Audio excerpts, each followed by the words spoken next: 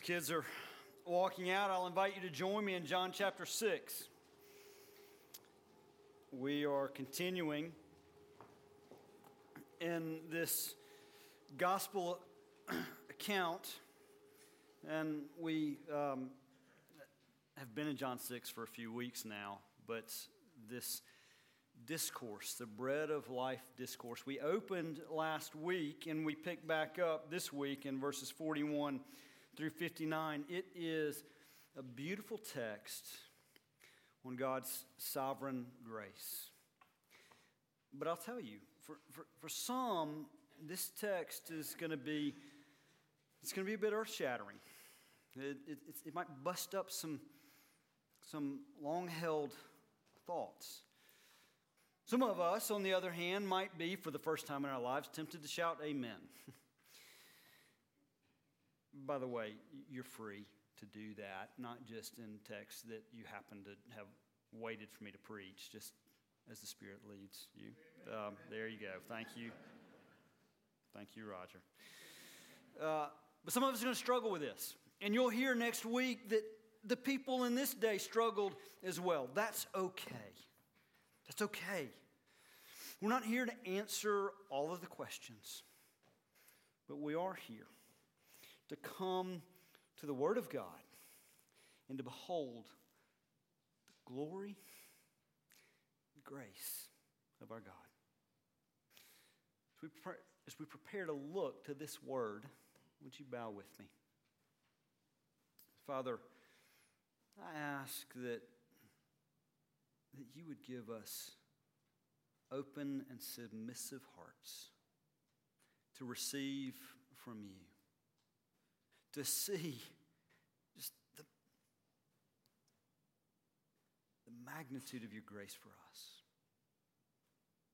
And I pray that as we see and receive, we would not be left unchanged.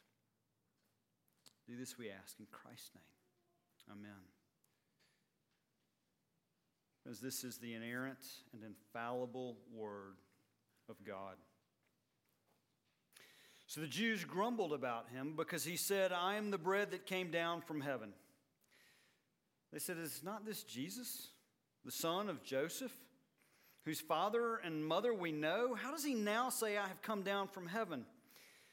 Jesus answered them, do not grumble among yourselves. No one can come to me unless the Father who sent me draws him, and I will raise him up on the last day.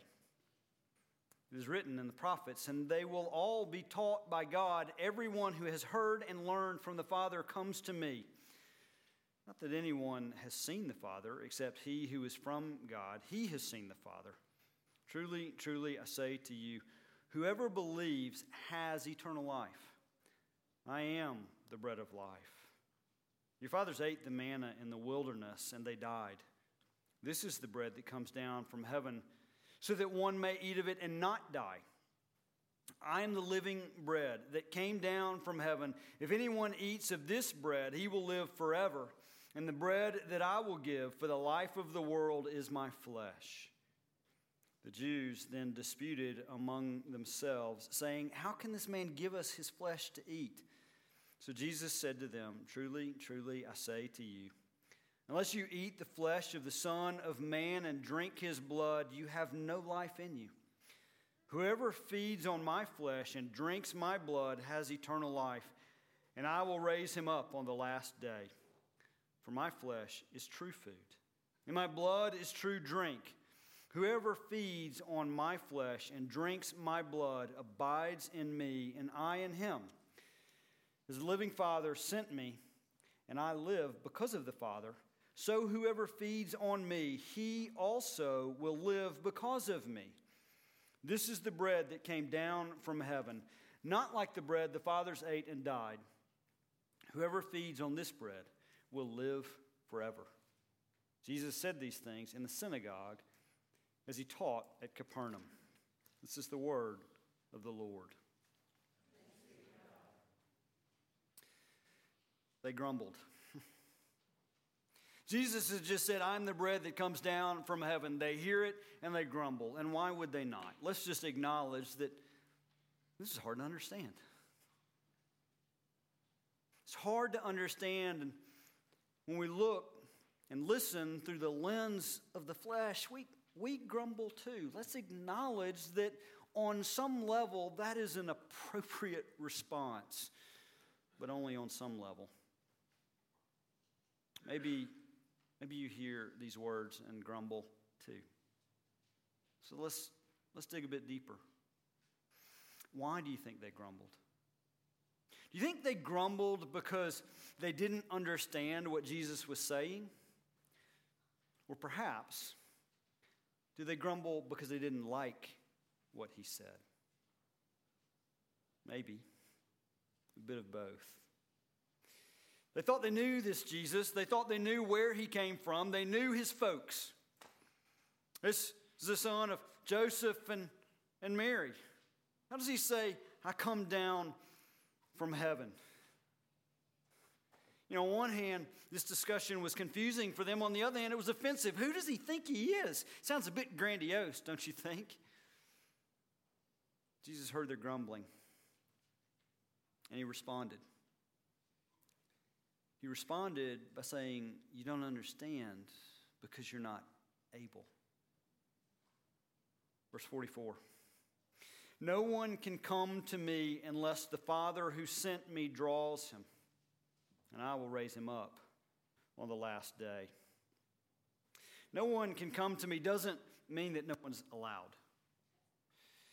It means no one is able of their own accord. You and I, we don't have a moral or spiritual ability to come to Christ on our own.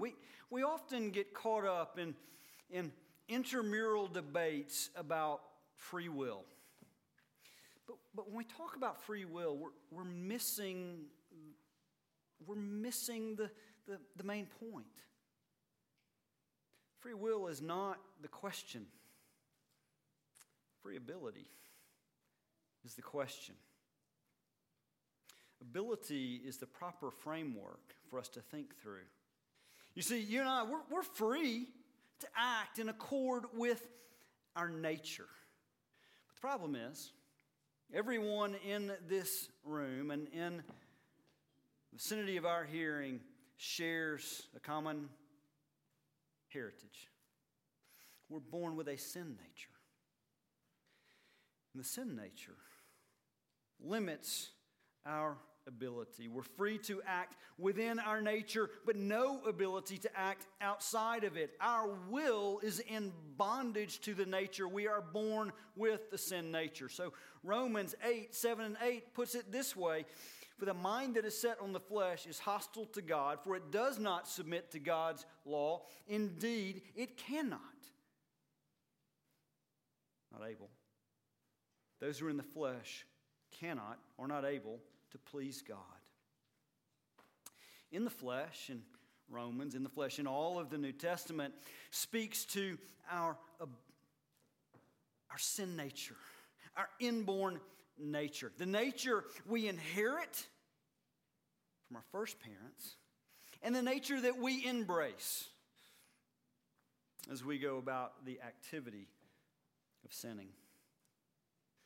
Have you ever been walking out in the woods and heard that ominous rattle?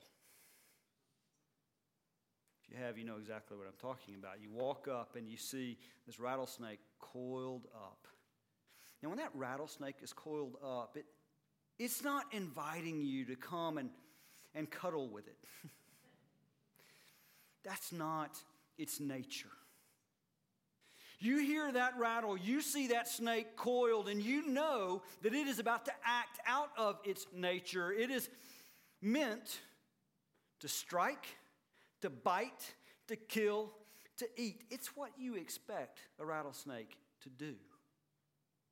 To act out of its nature. It cannot, it will not do anything otherwise. It's not able to cuddle up with you and have you pet the snake. You see, you and I, we're born with a certain nature. And we act out of that nature, and it's to be expected. It's what we are able to do. And Jesus is telling us that in our flesh nature, we don't have the moral, spiritual ability to come to Him. It's a pretty ugly picture, don't you think? It's a picture that we don't like to hear about ourselves. And so when we read John 6:44, it sounds a bit depressing, but there is a beautiful word in John 6:44. Unless. And everything hinges on that one word, unless.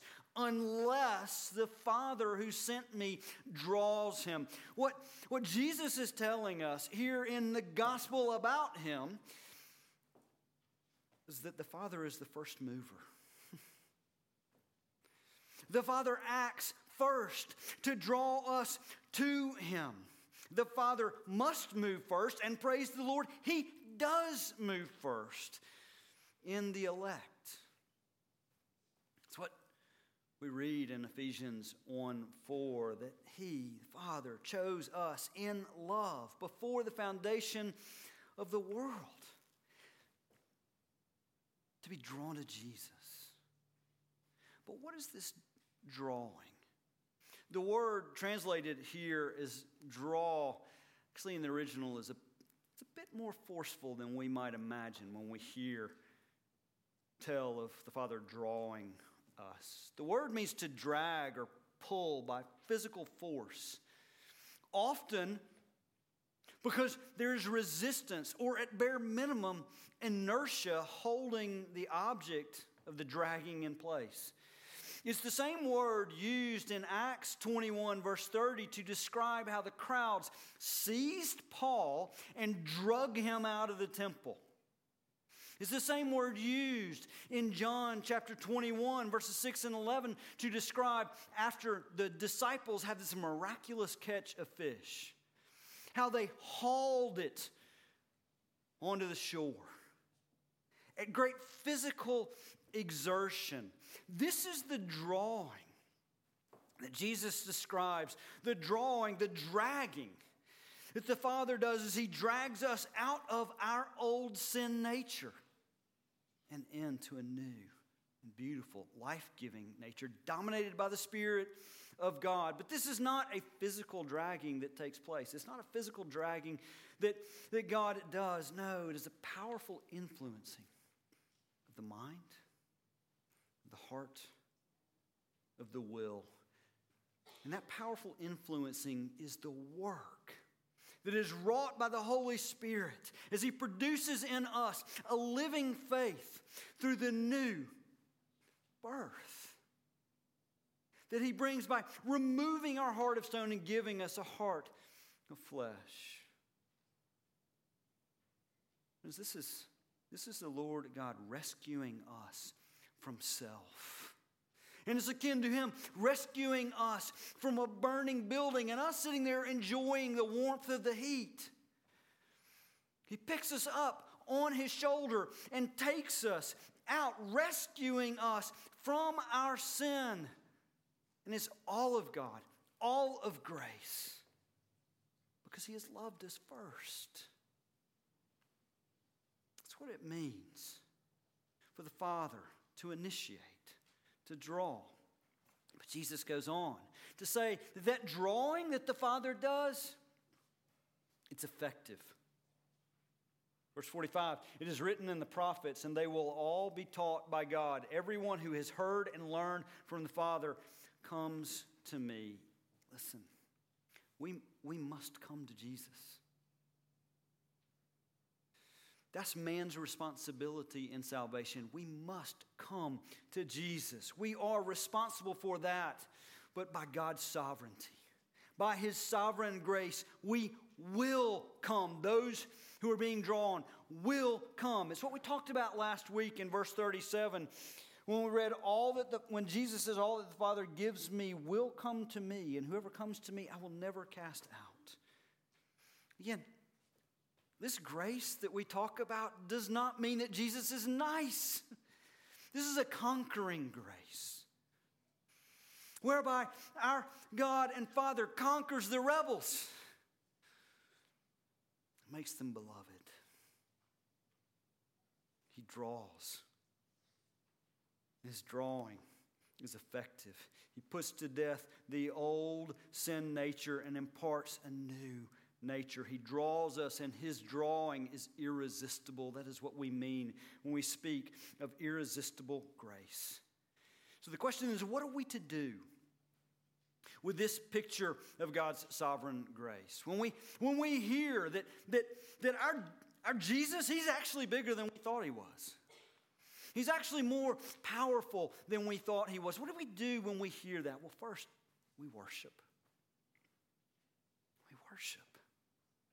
Some of us, we hear of God's sovereignty and we struggle with it because we're confused. We want to know all the mechanics of it. How does it work? For some of us, that's why we struggle with God's sovereignty. But others of us, maybe we get it. And we struggle because if God is really that sovereign, then that means He must reign in my life. And we struggle because we actually want to be the sovereign over our lives. So in this struggling, we've got a dilemma. We hear the Word of God. This is not the Word of James. This ain't my opinion. This is the Word of God. And we hear it, and we've got a dilemma. Are we going to resist it? Are we going to resist so that I can remain on the throne of my own life? We're going to hold our hands out, or are we going to open them? We're going to humble ourselves before a good and gracious King. To humble ourselves, that's to worship. That is to worship with our heart's affection on Jesus. What do we do with this truth? We worship.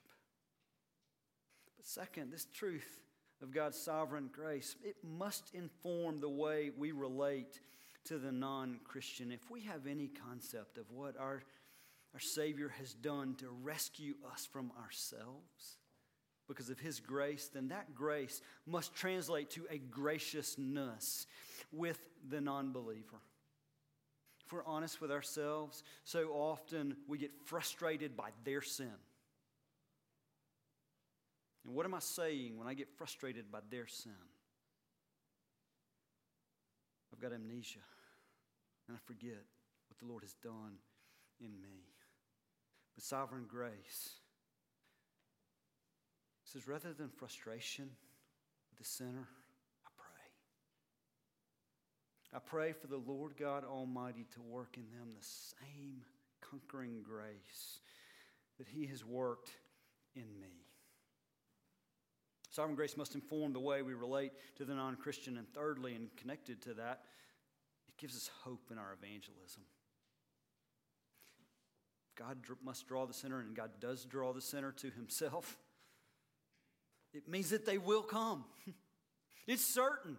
It doesn't rest on my eloquence in the presentation. It doesn't rest on me at all. My responsibility is merely to graciously love, to point to Christ, and to trust in Him for their salvation. Sovereign grace gives me hope in evangelism. That's how Jesus describes our receiving the bread. He is the bread of life, and we receive the bread by God's grace alone. But Jesus goes on in this text to tell us not merely to receive it, but to eat it. We eat the bread by abiding in Christ. Last week, it's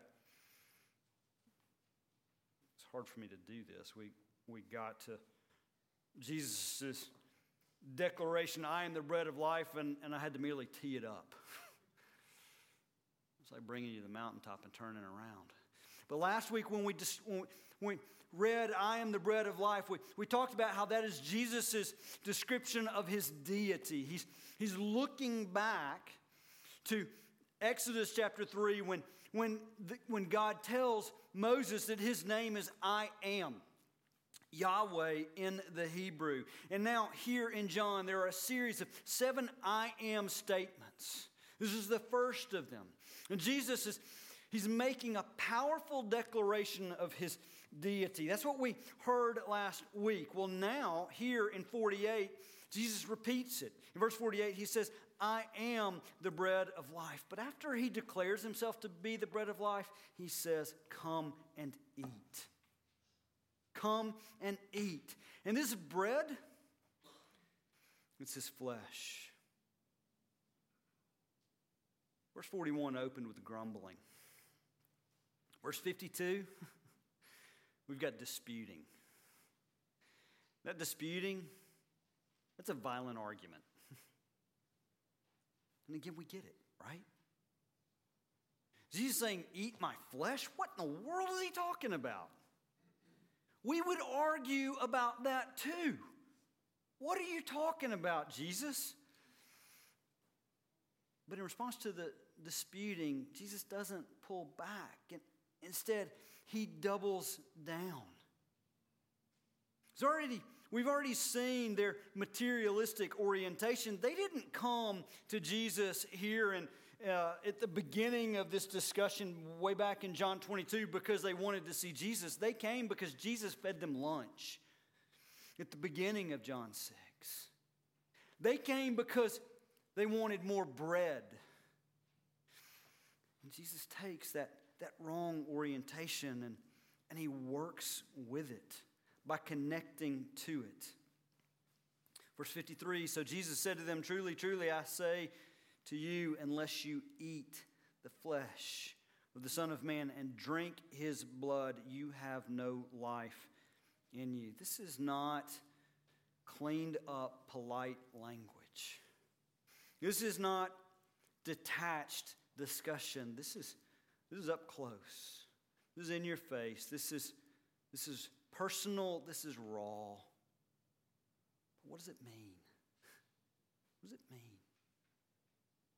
I believe verses 55 and 56 tells us what it means. Jesus says, for my flesh is true food, and my blood is true drink. Whoever feeds on my flesh and drinks my blood abides in me, and I in him. What a sweet word, to abide. To abide is to remain, but not merely in close proximity. Abiding is more than that. Abiding is intimate. Abiding is enduring. Abiding is impactful. One theologian, William Hendrickson, talked about this abiding, and he said to abide is to accept, is to appropriate, is to assimilate into Christ and his saving work on the cross. To accept is that's to receive Christ's sacrifice personally as my only hope in life and in death. Is to receive and trust in what he has done for me. To appropriate is to be strengthened. Is to be strengthened by Christ. Is to be strengthened by his sacrifice on my behalf so that I can walk through this Christian life in him. And to assimilate is to be conformed to Christ. To have my desires, my loves, my relationships, yes, even my obedience conformed to Christ. And this is all the Lord's doing. He is the first mover. But we embrace his movement in our life by abiding in Christ. In other words, Jesus is saying, eat the bread. I've got a friend in North Carolina who's a photographer. And we're all, these days, amateur photographers, right? We walk around carrying our own personal camera in our pockets. But you know the difference between an amateur photographer and a professional. If you've looked, a professional just has a way of bringing an image to life, of capturing an image in a way that we seem to miss. My friend in North Carolina is a professional photographer. He has a business, but Matt, he has a little niche. He photographs food. He does a lot of work with restaurants and grocery stores, and he takes pictures of their food for their advertisements. And it's amazing when you look at his creative work. I look at what he does, and I'm amazed by it. But here's the thing. The picture, it has no nutritional value. I can stare at that picture, I can enjoy that picture, but never once has a picture of food satisfied my hunger. Bread has to be eaten in order to give life. And the problem is, for some of us, our approach to the Christian life is a lot like looking at the picture of the bread.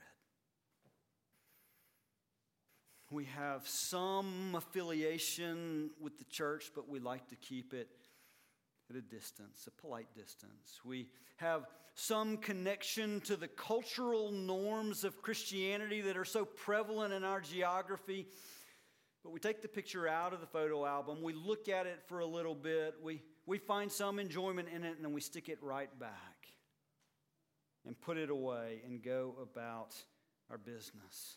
And yet Jesus is telling us in this text that Christianity must be Christ-centered. Does that sound odd to you?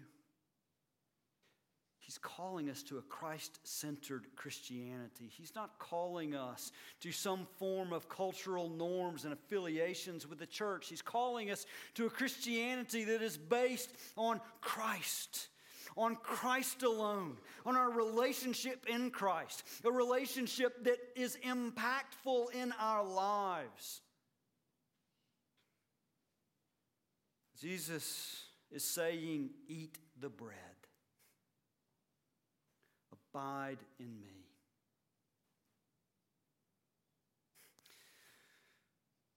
If we look at the flow of this text, we can summarize these verses that I've put before you today as receive and embrace the gift of God's sovereign grace by abiding in Christ. There are highlights that we come to when we read this text. Highlights that for some of us are shocking, and for some of us are what we live for. It's sovereign grace and abiding. And those are truths that are here. It's the particular emphasis we come to this week. But we opened this discussion last week. And when we opened this discussion last week, we focused on belief, on faith. As we read the beautiful description of justification by faith alone in verse 29, this is the work of God that you believe in Him whom He has sent. And this week, we've learned about the bestowal of that belief and about abiding in that belief.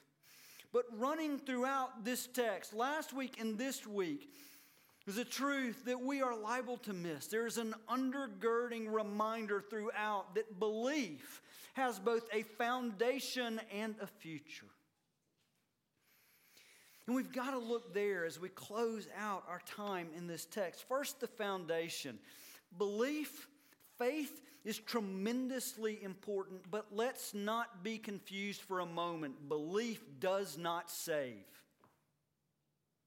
Belief does not save. Jesus' atoning work on the cross saves, and it's saved.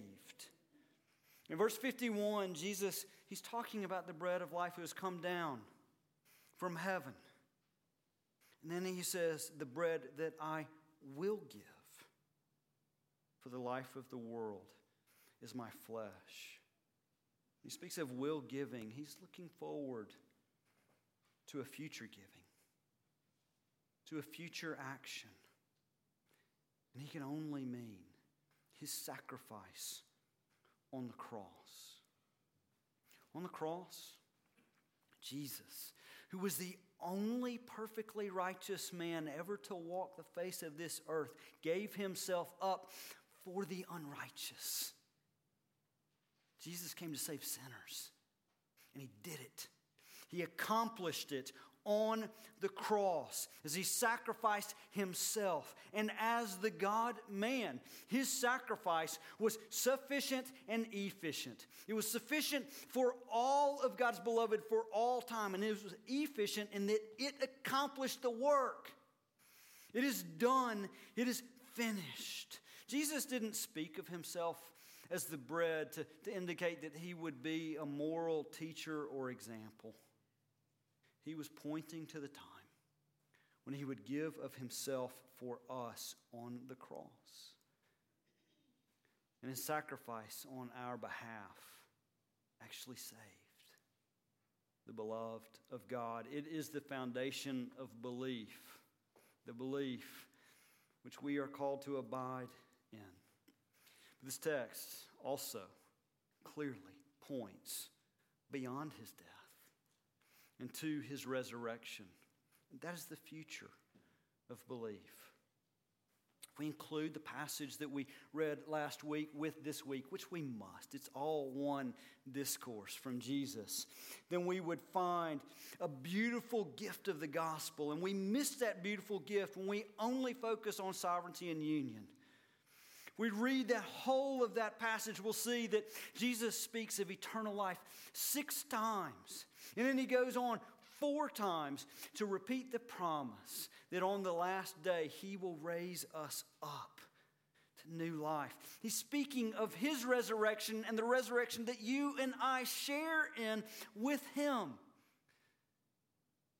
As for the wages of sin is death, but the free gift of God is eternal life in Christ Jesus our Lord. And that gift is sovereignly given. Our God, he draws us out of our hardness and unbelief and into glorious, life-giving belief in Jesus, the bread of life. And for the beloved of God, that life, it begins now and extends into eternity. We will be raised up with glorified, resurrected bodies, with an ability to enjoy Jesus face to face for all time. This future, it's all about God. And it is given to us by God, which means that hope is certain. Hope is not a wish, hope is certain. And in that certainty of future glory, all our questions, all our struggles, all our doubts, all our fears, they will be gone. Jesus promises that future time and time again. It is certain, it is finished. And that means that I can stand before you now as a vessel and confidently bid you come. Trusting that by his grace and by his grace alone, those whom he is drawing will come, will receive, will eat. So friends, let's stop looking at the picture. And let's feast on Christ. Father, your word is powerful, your word is effective, and I pray that you would place it deep in our hearts. That this word would not leave us unchanged. That we would be strengthened by your sovereign grace, that we would be drawn by your sovereign grace. Do this, we pray, that you might be glorified and we might be blessed. In Christ's name, amen.